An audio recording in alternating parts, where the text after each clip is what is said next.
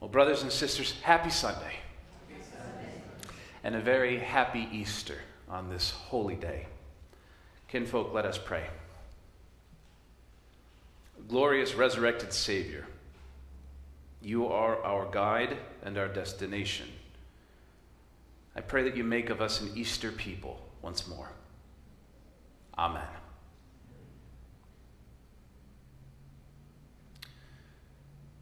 There's an impulse amongst American Christians, especially, to worship anything other than God and to then call that thing God.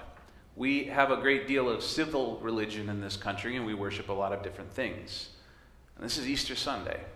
This is the one Sunday when we're supposed to speak plainly about where our faith actually lies. But I think a lot of this is driven by the desire to take away any obligations that we may have to change the way that we live. In our church, we took Lent very seriously this year. We did our very best. No one's perfect, but we sought to make changes in our lives.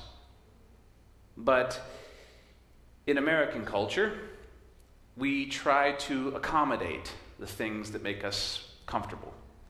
And we think that if we can maybe transform our relationship with God into a light switch that we can flip on and off, then it can be once and done and we can go on living however it was that we were living before.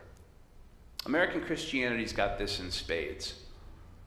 Our American Christians, sometime right around the end of the 19th century, created an idea about Easter that goes something like this. That this was the story that they said. God was very angry at humankind because of sin.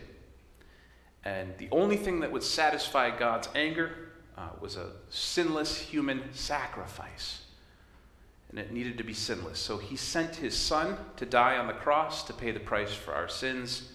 And now that the price is paid, God is satisfied. God won't condemn the world. Except here it gets a little bit fuzzy. Because if that's what you believe, then the price is paid, and you don't get to have an in-group and an out-group. So they added on to it in the 1930s and 40s. You also have to acknowledge Jesus as Lord and Savior in order to get into this deal, or you're toast, literally. So, there's a very special prayer that you have to pray it, a very special way. Sinner's prayer. Well, they get fuzzy on what this means for people who can't pray this prayer or who have disabilities or little kids or people who've never heard about Jesus. They're after that eternal fire insurance. But it's about satisfying God's anger with a blood sacrifice. And the word for this is penal substitutionary atonement. Theory of atonement that's predicated on courts, legal ideas. It's a modern idea, but I think it came out of the American Civil War. I don't think that any of us can truly understand the horror of that historic event. And it was appealing. It was an appealing idea. This idea that you could somehow, with violence, pay for a sin, a crime. The flip side is that all you need to do to be a Christian is just be grateful that God isn't angry at you anymore, and you get pie in the sky when you die.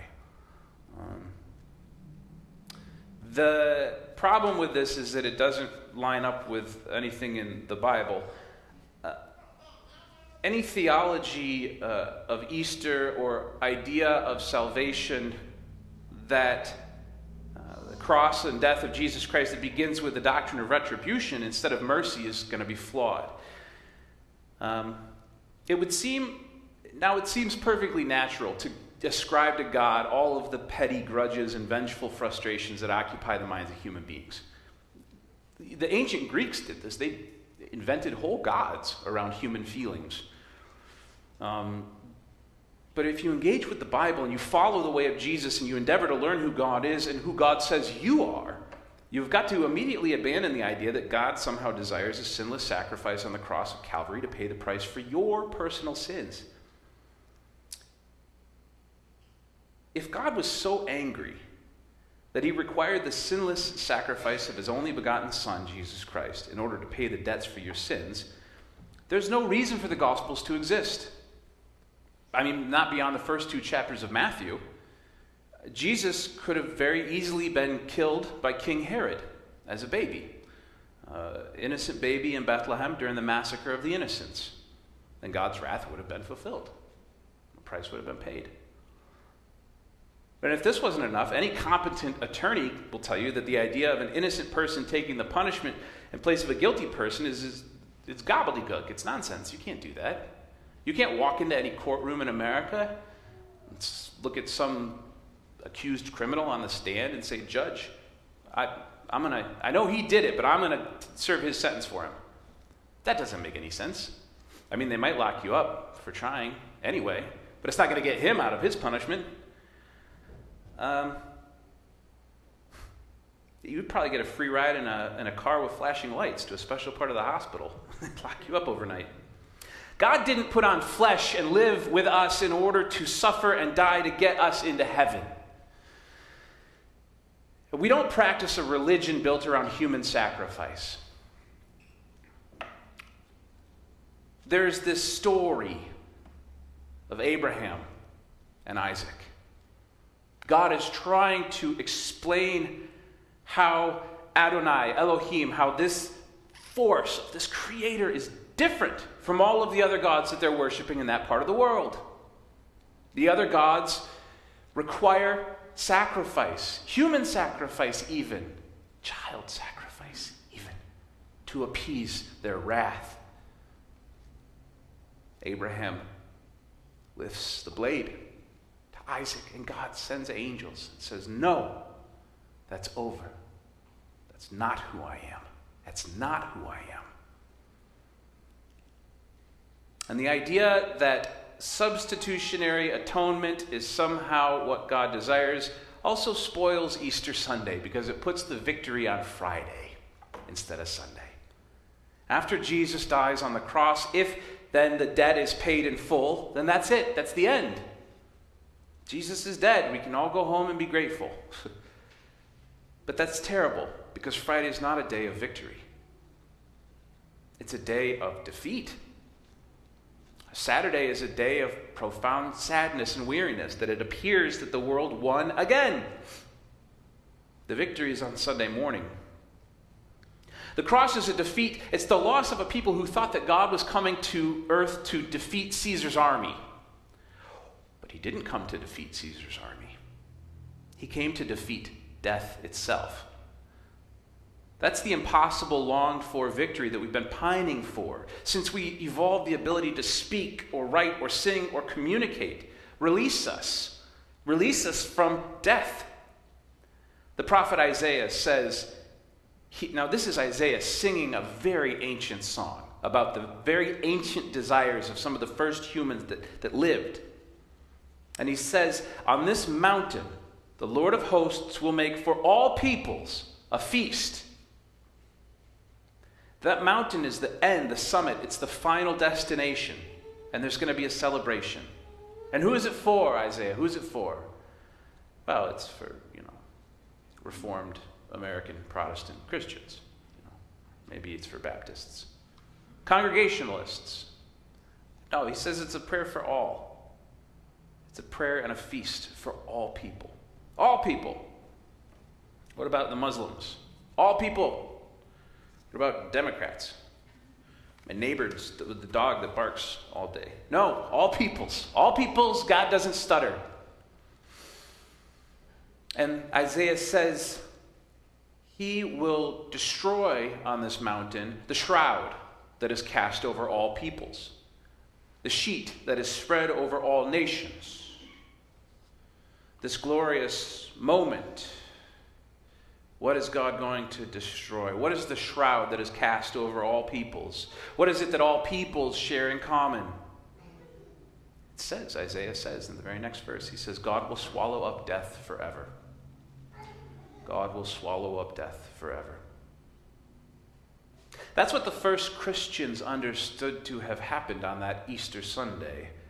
Now, that is what Paul discovered on the road to Damascus. That's the ancient meaning of Easter. Not that somebody would come and die to pay some blood price on our behalf, but that God would die in order to enter into death and defeat death forever. Forever. How could a God die? Well, how can the creator of the heavens and the earth die? Well, that's what it means for God to share in our burden. That's what it means for God to put on flesh in Jesus Christ. Death, to use a scientific term for it, entropy, atrophy, the eventual heat death of the universe. Call it what you want. But it is at that final moment that there is a creator that stands having defeated death. And death seems to say to us, I am death, and all of this will someday belong to me.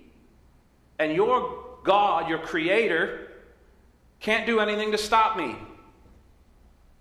But yet God acts. God finds this most terrifying intersection of human identity. A homeless child, an infant, conceived out of wedlock to a teenage girl in the backwaters of the most oppressive fascist empire the world has ever known. Mother Mary, under Caesar, and becomes an infant and lives a life of teaching, poetry, song, the will of God. And at the last takes upon himself the wrath of that empire, the wrath of Rome, which says, like death, I will eventually own everything. That's what every empire claims. And then by entering into that death, he becomes the last death, the final death, the omega of death. He is the beginning, and in dying, he is the end. That is what has happened in the harrowing of death. God says, yes, you will die, but that is all that you will ever do for death, because I am there, waiting for you. The hope is not lying dead on a Roman cross, but in the empty tomb and the risen Savior. That's the mountaintop where God destroys the shroud that hangs upon all people. Easter is a celebration of God taking sides, of God taking death off of the table, and everything that follows after is the kingdom of God. You take away the threat of death, and Rome loses its teeth. All of the empires of the world lose their fangs. The heart is at liberty to live into a life of abundance instead of a life of scarcity and fear. So, beloved brothers and sisters, it is as simple as this. Easter is the day when we celebrate the end of death. And we're an Easter people.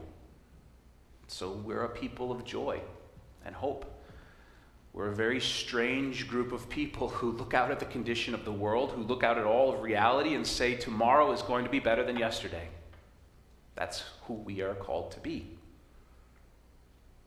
And how could we ever harbor hatred or animosity when we know that in the last, on God's holy mountain, all people gather in celebration? This is the promise of God, that we may die, but that death holds no power or authority over us. None of us, never again, because we've been set free by the power of Jesus Christ, our liberator. The last death has passed, and the day dawns with hope renewed. This is the revelation, kinfolk. God has included you, named you a beloved child. You are an inheritor in this victory, and death has lost its sting forever and ever. Amen.